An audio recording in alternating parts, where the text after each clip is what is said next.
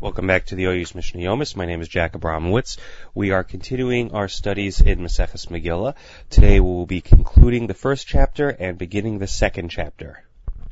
So, chapter 1, Mishnah Yud Aleph, Mishnah 11 says, Ein Bein Shiloh Yerushalayim. We're still continuing our series of Ein Beins, things that are like each other except for one critical difference. So there's no difference between Shiloh, where the Mishkan stood, or there's no difference between Shiloh when the Mishkan stood there, and Yerushalayim. Elisha b'Shiloh, Ochlim Kadshim Kalim, Umaiser Sheni B'chol Haroeh. Except in Shiloh, you could eat sacrifices of a lighter degree of sanctity and second tithe, any place you could see the Mishkan. Yerushalayim lifnim min hachoma.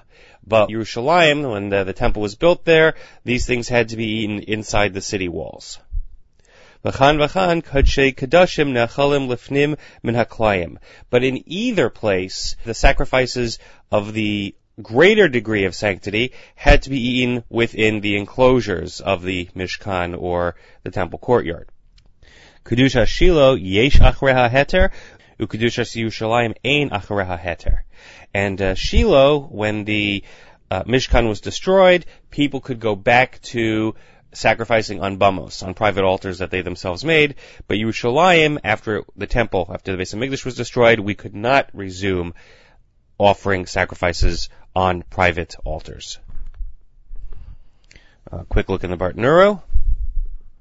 B'chol haroeh, they could offer sacrifices from any place you could see. B'chol makam sheyachol liros misham es Shiloh.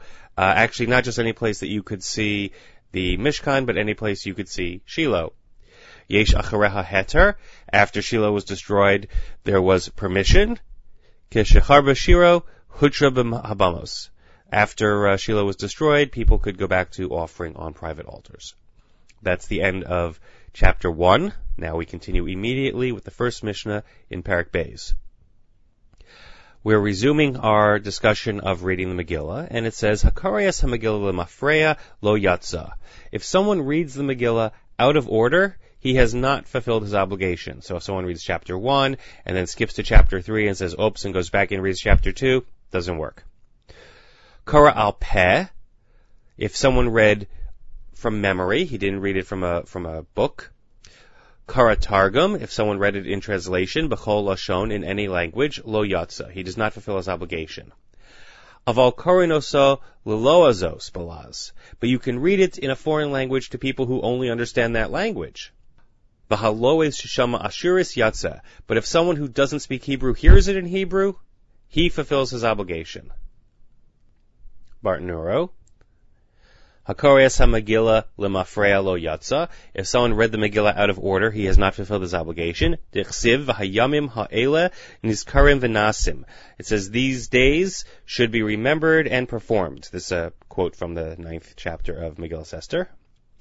Ma'asiyas hayamim efshar lemafreya. Just as the days cannot be performed in a different order. They can't be done out of order. For example,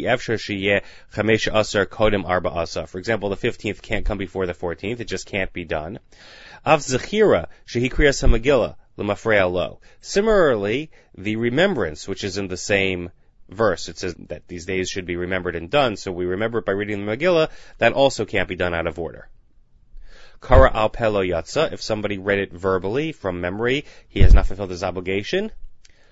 Ksiv hacha nizkarim, it says here that we should remember. Uksiv hasam, and it says in Sefer Shemos, kasuv zos zikron b'sefer, write the remembrance in a book. So we see that when it tells us for a remembrance, it means that it has to be written down.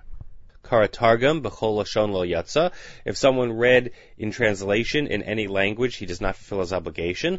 Hachi ka'amar, this is what it means to say, ivri shekara targum ve'eno mevin b'lashon targum, o b'chol shar lashon she'eno mevin lo yatsa. If a person who speaks Hebrew hears it in Aramaic or in any other language that he doesn't understand, he does not fulfill his obligation. But presumably if it is a language he understands, he does fulfill his obligation. Aval korin osal lozos balaz, but you can read it to people who speak other languages in their language. But also loshen shehei mavinim. It has to be a language they understand, so you can't read it in French to a person who speaks German.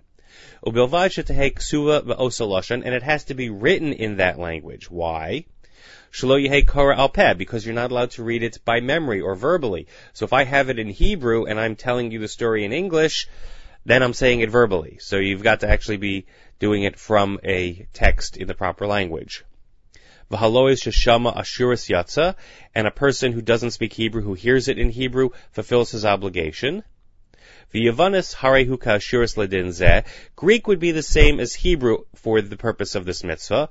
Aval shekvar avad osa loshan hayavani. But that version of Greek has already been lost. You may recall we discussed in the first chapter the acceptability of Greek for the Megillah. But the current Greek we have is not the Greek that we discussed. V'nishtachach, it's been forgotten. Kedekasvinan la'el, as we said earlier. That is the end of the first Mishnah in the second chapter. Join us tomorrow. We will be continuing with Mishnayos Beis and Gimel.